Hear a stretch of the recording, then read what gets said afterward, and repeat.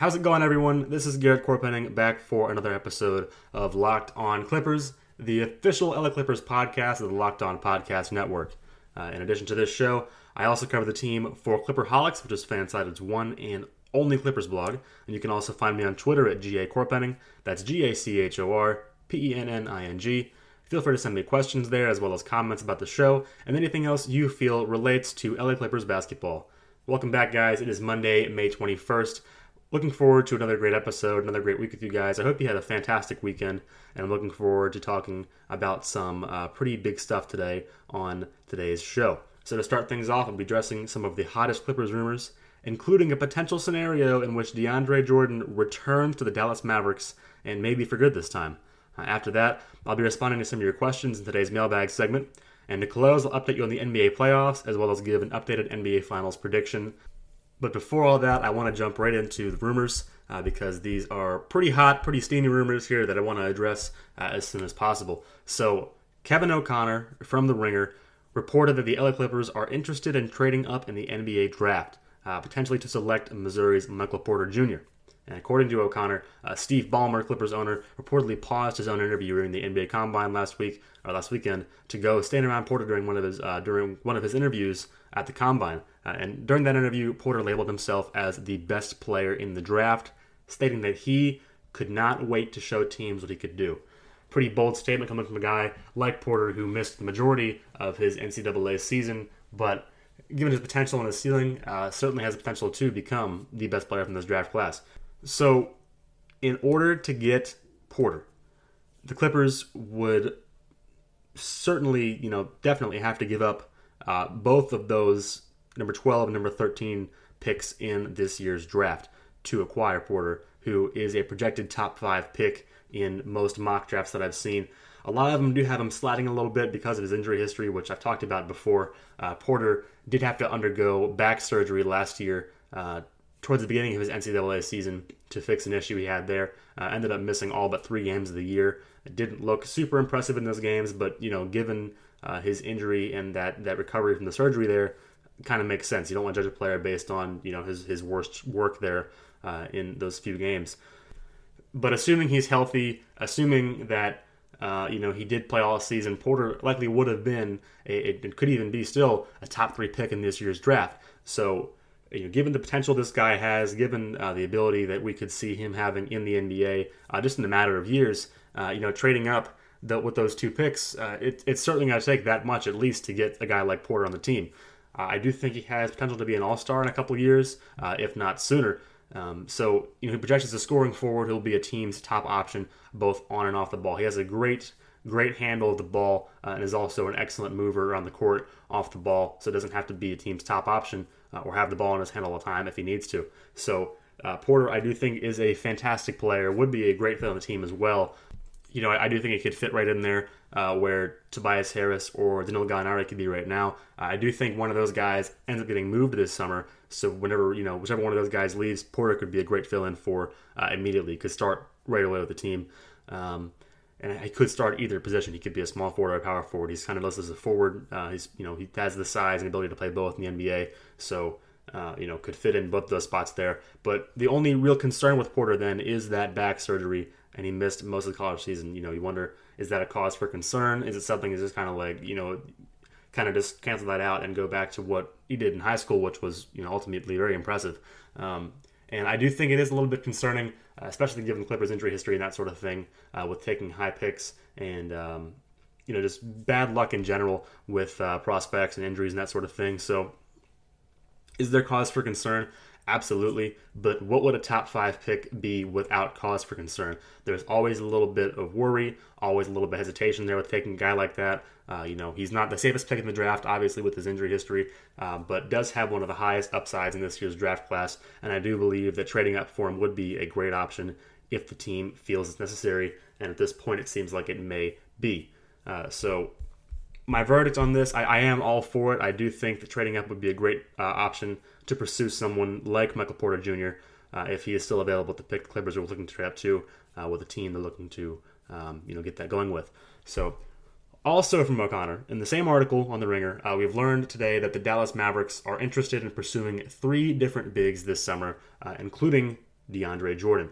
So Jordan has a player option for the next season, and we should be hearing soon whether or not he'll be opting in or out of that deal. However, that still won't tell us whether or not Jordan will be leaving this summer. If Jordan does opt out of his contract to become a free agent this summer and Dallas could sign him outright, they're going to have somewhere in the ballpark of $25 million this summer to sign a player, which is $1 million more than he's slated to make next season if he does opt into his contract. However, if Jordan does opt out, that doesn't mean the Clippers still couldn't trade him. This is what happened with Chris Paul last year. He opted out of his contract, gave a verbal agreement that he would re-sign, ended up re-signing for that 1-year deal there that he has right now, or a 2-year deal rather with a player option in the second year, and then being traded to Houston. So Jordan could do something similar. He could opt out of his deal right now, sign a smaller deal, perhaps with a player option on a second year or something along those lines, and then be traded to Dallas via a sign-and trade like that. So that is possible. That is something that you can't rule out. So just because Jordan does opt out or he does opt in doesn't mean he's definitely gone or definitely here to stay. And then Jordan opting in as well, it doesn't mean the Clippers won't trade him or keep him. A team would just be getting one guaranteed year of Jordan, like a trial, so to speak. And that's unfavorable in some circumstances, but it might be what Jordan wants because a 1-year win in Dallas is similar to what Paul has in Houston right now. And although Paul is expected to either opt out and reassign or opt in and then reassign the following season, Jordan could opt into his deal, get traded elsewhere, and then take the year in Dallas to get his stock up on the market and that sort of thing, and decide whether or not he likes his new home. And you might wonder why he would do this, and I say that's a great question. Jordan could just as easily opt out instead of going for this whole year trial trade thing, but at this point, Dallas is a bottom feeder in the Western Conference, and what if he signs a 4 or 5 year deal there and decides halfway through this first season he isn't happy there? He could certainly request a trade, but why not allow a sign and trade that gets you $24 million guaranteed in your first year and then spend that season in Dallas before deciding what the next step is? And at 29 years, going on 30 years, with limited offensive game, there's no guarantee that Jordan will get that money that he wants anyway. So taking $24 million guaranteed by opting in and getting traded, seems like a good option for both sides there. So might be the smartest move for Jordan and for Dallas as well, rather than giving a long-term commitment to a guy that might not have as big of an impact in the game in a matter of years. And you might think I'm done there with these two rumors, but there is another thing to consider that could tie these two together. Porter Jr. in most mock drafts is being projected to be selected by the Dallas Mavericks at pick number 5. So if the Clippers are able, I do believe that a trade involving Jordan, as well as one of the Clippers' lottery picks for the number 5 pick, is a plausible trade. Jordan, picks number 12 and 13, it's a lot to ask for a player that has an uncertain future like Porter, and an offer that I don't think the Clippers would pounce on right away with the Mavericks if that is something they do negotiate. A counter offer, therefore, of Jordan and pick number 12 I think is great for both teams. Theoretically, the Clippers could still then select Robert Williams at pick number 13 if he's still available, who could be Jordan's potential replacement. Clippers could also get, their player of the future, Michael Porter Jr. from the Mavericks before he's selected by them. So a trade that involves both those players there, both those picks, might be best for both sides, might be the most negotiable thing going on. And there could be extra details as well. Clippers could throw in some more players, Mavericks could as well, maybe a second-round pick, that sort of thing going on. But that is an option. I do think it's possible, and I do think that whether he opts in or opts out, that could still happen. So, we'll see an announcement soon. We'll see some news breaking on our phones pretty soon about whether Jordan does opt in or opt out of his deal. But don't think right away that means anything.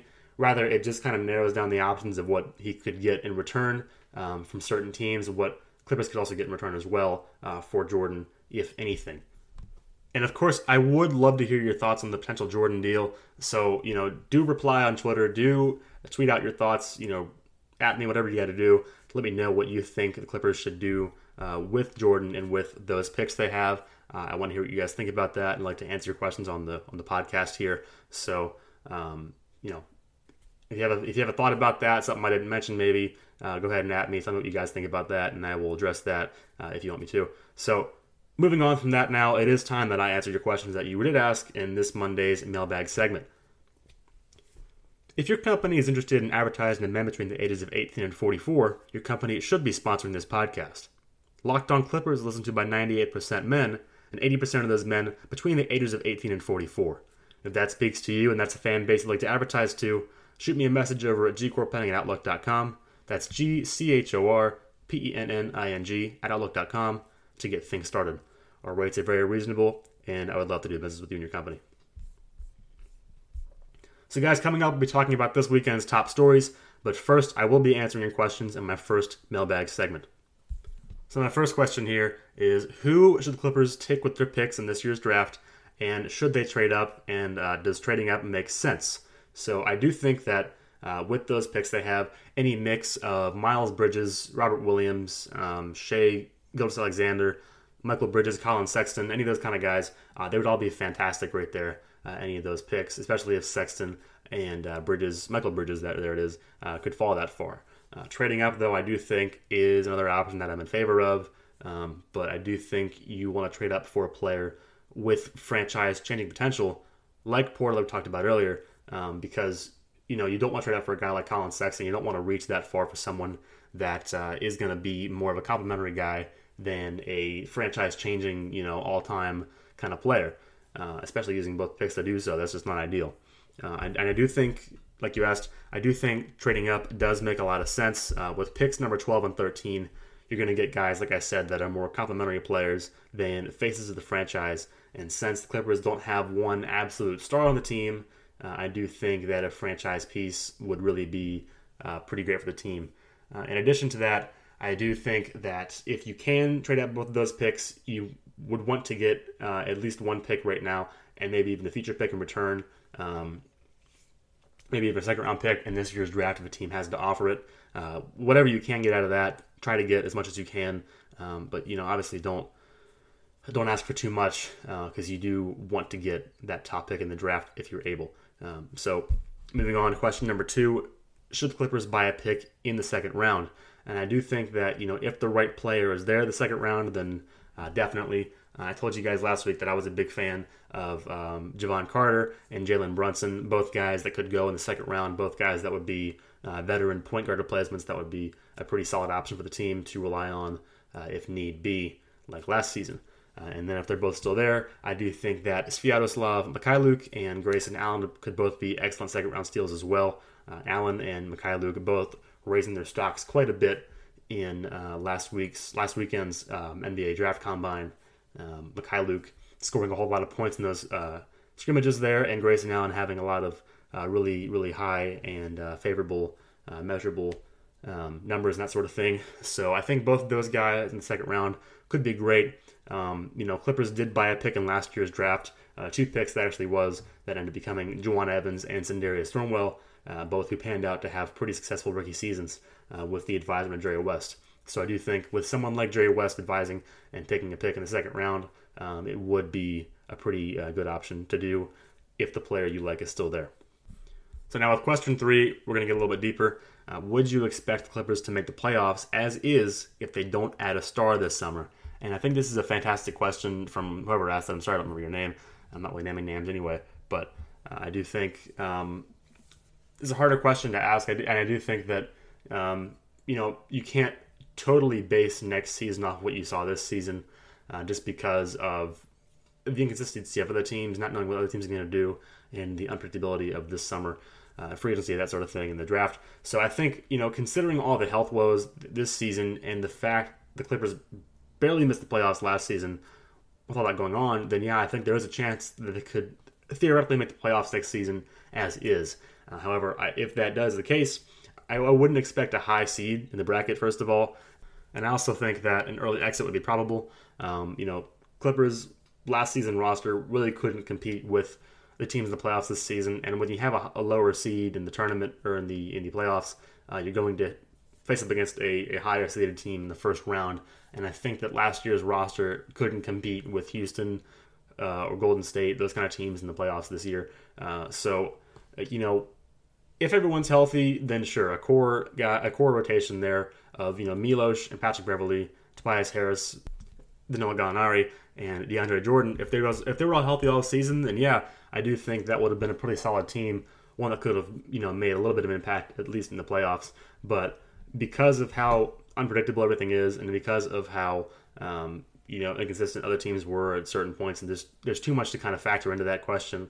I do think that if you do want a realistic shot at the title, adding a star is vital because there isn't really one, current like star or face of the franchise on this roster.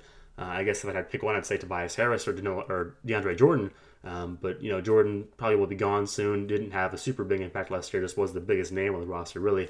And then Tobias Harris probably had the biggest impact since Blake Griffin was gone.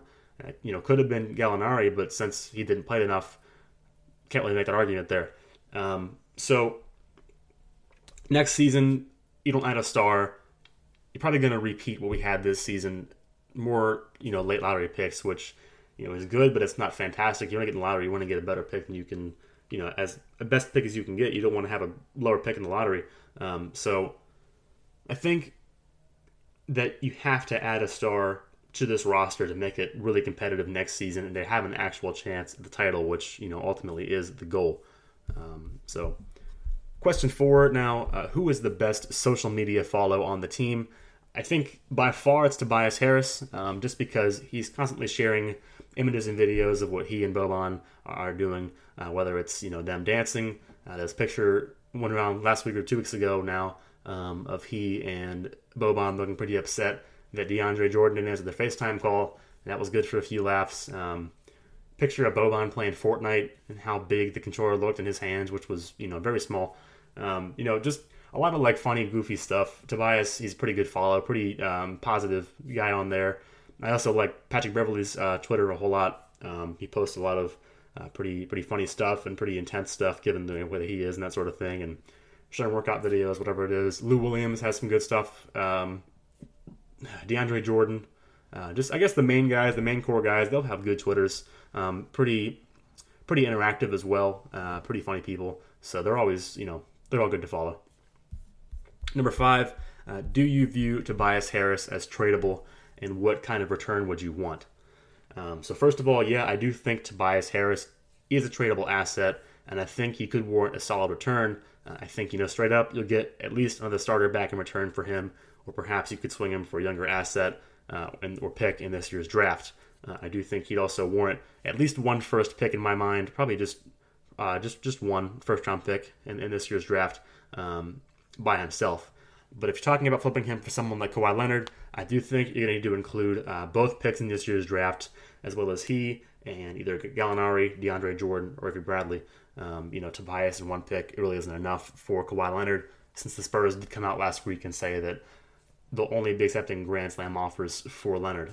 So I do think you're going to need someone like Harris, someone like Gallinari or Jordan or Bradley, maybe even 2 of those guys as well, plus both first-round picks in this year's draft. Another option potentially could be trading up for that number 5 overall pick, and then even trading that with Tobias Harris or DeAndre Jordan to the Spurs for Kawhi Leonard. It's a more favorable pick. Spurs can get another game changer there, as well as Harris and Jordan or someone else like that. So that could also be an option as well. That's something to consider, certainly. So we'll see what that does moving forward as well. But is Tobias Harris tradable? Absolutely. I don't think there's any untouchables in this roster right now at all. I really don't. If the team wants him, I don't think there's an offer the Clippers won't make in return to try and get someone out of there and upgrade the roster, because ultimately your goal is to have the best roster available. And if someone makes an offer that's better than what you have right now, then you'll take it no matter the circumstances. So that whole roster I don't think is untouchable. I don't think any guys in particular are untouchable at all. So is Tobias Harris tradable? Yeah. Gallinari? Yeah, of course. DeAndre Jordan? Of course. Everyone on that team tradable, no doubt. And then our last question for this mailbag segment is this year's disaster scenario everyone opting in? I could see that being the case, and I do agree with that for the most part, I think. First of all, you got to think that Milos and Austin, Avery Bradley, and DeAndre Jordan, they have all yet to make decisions on their contracts. So if they do all opt in, you'll have an even more complicated logjam, I want to say, in the backcourt, because you already have Milos and Patrick Beverley and Austin Rivers and Juwan Evans and Tyron Wallace maybe and CJ Williams. You have, and Lou Williams, of course, too. You have all these guards in the backcourt, and then you're also going to have Milos and Austin and Avery, return. That's going to create a real issue back there, and it's going to be hard to play all those guys and give them the minutes they want without them being unhappy. So that's going to be an issue right there by itself. And then DeAndre Jordan, if he opts in, that is most of your cap space you could have this summer. He opts in, you're going to have about $1 million this summer to sign players, which isn't enough money to really sign a big impact player. You have to rely only on the draft unless you can make a trade somehow. So I do think that because of the serious lack of cap space that we have already, and if all those guys do opt in, you're going to have a real hard time trying to get better other players in the team, and you're going to have just the same roster we had last year plus some rookies. So that would be an issue, of course. However, I do think that if they could work out a certain trade and move on from a couple players like Avery Bradley and DeAndre Jordan, would create a little bit less of a mess all over the court for the team and have some cap space as well to bring in some more players. Milos and Austin, no, I don't think they would be able to move. That's not really... I mean, you could certainly trade those guys, but I don't know who's going to want a Milos Teodosic kind of player or Austin Rivers, since, outside of Clippers, he's kind of seen as useless. So with all that there, everyone opting in would be a pretty big mess. It would be the worst thing, but it wouldn't be the worst thing if they can negotiate some trades there and get certain players out of there. So everyone opting in alone wouldn't be the death sentence, but everyone opting in and then staying would really be a pretty big hit to the future of this team and the potential it has next season. So that would be a pretty big mess, and I wouldn't want to see that happen. We hope it doesn't, and we'll see what happens there this summer, I guess. So moving forward now, guys, onto the last segment of the day, I want to talk about this weekend's top stories, update you guys on the playoffs, and talk about what we have coming for you guys in tomorrow's show. So first of all, the Cleveland Cavaliers topped the Boston Celtics 116-86 in Game 3. After being dismantled in both Boston games, Cleveland decidedly took down the Celtics in Game 3, winning by a 30-point margin. LeBron James scored 27 points and had 12 assists in that game, but I do think the main story, like everyone else is saying, is Cleveland's supporting cast. In Game 3, the Cavs had 6 players score in double figures, while they had just 7 players score in double figures in Games 1 and 2 combined. So getting the whole team to be productive and score like that, obviously that's a pretty easy way to win. It's much easier said than done, as we've seen in the first 2 games of that series. But I do think if Cleveland can continue to keep that kind of thing going, I think home court's very important to them as well. They could, win that series for sure. So Game 4 of that series is tonight at 5:30 Pacific time. My prediction, I think the Cavs win that one as well. I do think that my initial prediction for this series was the Cavs winning this series in 6 or 7 games. It changed last week to Boston winning at 6 or 7, but now I'm kind of on the fence again. I do think Cleveland can win this game in 7 games. If they do win at least one game in Boston, they're going to have to win it in 7 games. So I think both teams at this point kind of have an equal chance. It's kind of a toss-up at this point. Seeing what Cleveland did in this game was pretty impressive, and if they can continue to do that in these next few games here, then they have a chance to win the series, without a doubt.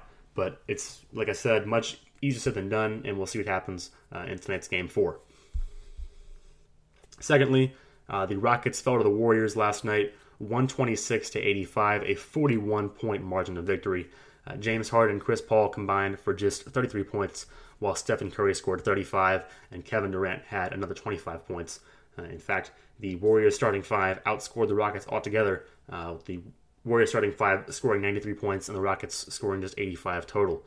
Houston's 19 turnovers limited their possessions a lot, was a pretty big factor in their loss. Houston only had 81 field goal attempts in the game, as compared to Golden State's 92. So the Rockets, didn't get as much of a chance to actually make an impact and score a lot of points in that game as the Warriors did, and that was their own fault. The Warriors also recorded a mere 8 turnovers in that game compared to Houston's 19, and played pretty much perfect basketball. Golden State was also very sound defensively. They recorded 11 steals, which 11 of those 19 turnovers were steals there, and 7 blocks as well. Andre Iguodala had 3 steals of his own, and Quinn Cook had 2 in just 5 minutes of play. In the end, ultimately, it was the Rockets' inability to get good open shots and converting them. That's what killed them. Houston shot just 39% from the field, while the Warriors converted over 52% of their attempts and were their usual potent offensive selves. So Game 4 of that series is tonight in Oakland at 6 p.m. Pacific time. That series as well, I think, was one that I was kind of on the fence about at first. I picked Houston in 7 or Houston in 6 when I first started this coverage of the conference finals. At this point, I am leaning more towards the Golden State Warriors winning this series because how often do you see a team win a game by 40 points and lose a series? It doesn't happen a whole lot. But there have been blowouts on both sides of this series so far. I think it continue that way as well. I hope it is more competitive, though. I hope, having some overtime games, that sort of thing. We see some really, really impressive games. At this point, I do think the Warriors win this series, maybe in 7 games or 6 games, depending on what happens with tonight's game and the rest of the games in Houston as well. So I think if I had to say something right now, I'd say Golden State probably in 6. If the Rockets do take Game 4 from the Warriors in Oakland, I do think that's going to shift a little bit. I do think maybe Houston's going to have a chance to win it. But as it stands right now, Golden State keeps on playing their kind of basketball where they're playing, where they're used to playing, and then it's going to be a no contest, and we're going to have the Warriors in the finals once again. So, guys, that is going to wrap up today's show. Thanks again for tuning in to Locked On Clippers. Come back tomorrow where I'll be analyzing whether or not the Clippers could land Karl Anthony Towns this summer, run through my usual flashback segment for Tuesday, and address Game 4 of the Eastern Conference Finals. So thank you so much again for listening to Clipper Nation. Once again, I am Garrett Korpenning, and I hope you enjoyed today's show. You can find more from the Locked On Podcast Network on iTunes, Spotify, Stitcher, and a few other online podcast platforms. And as always, I'll catch you guys tomorrow.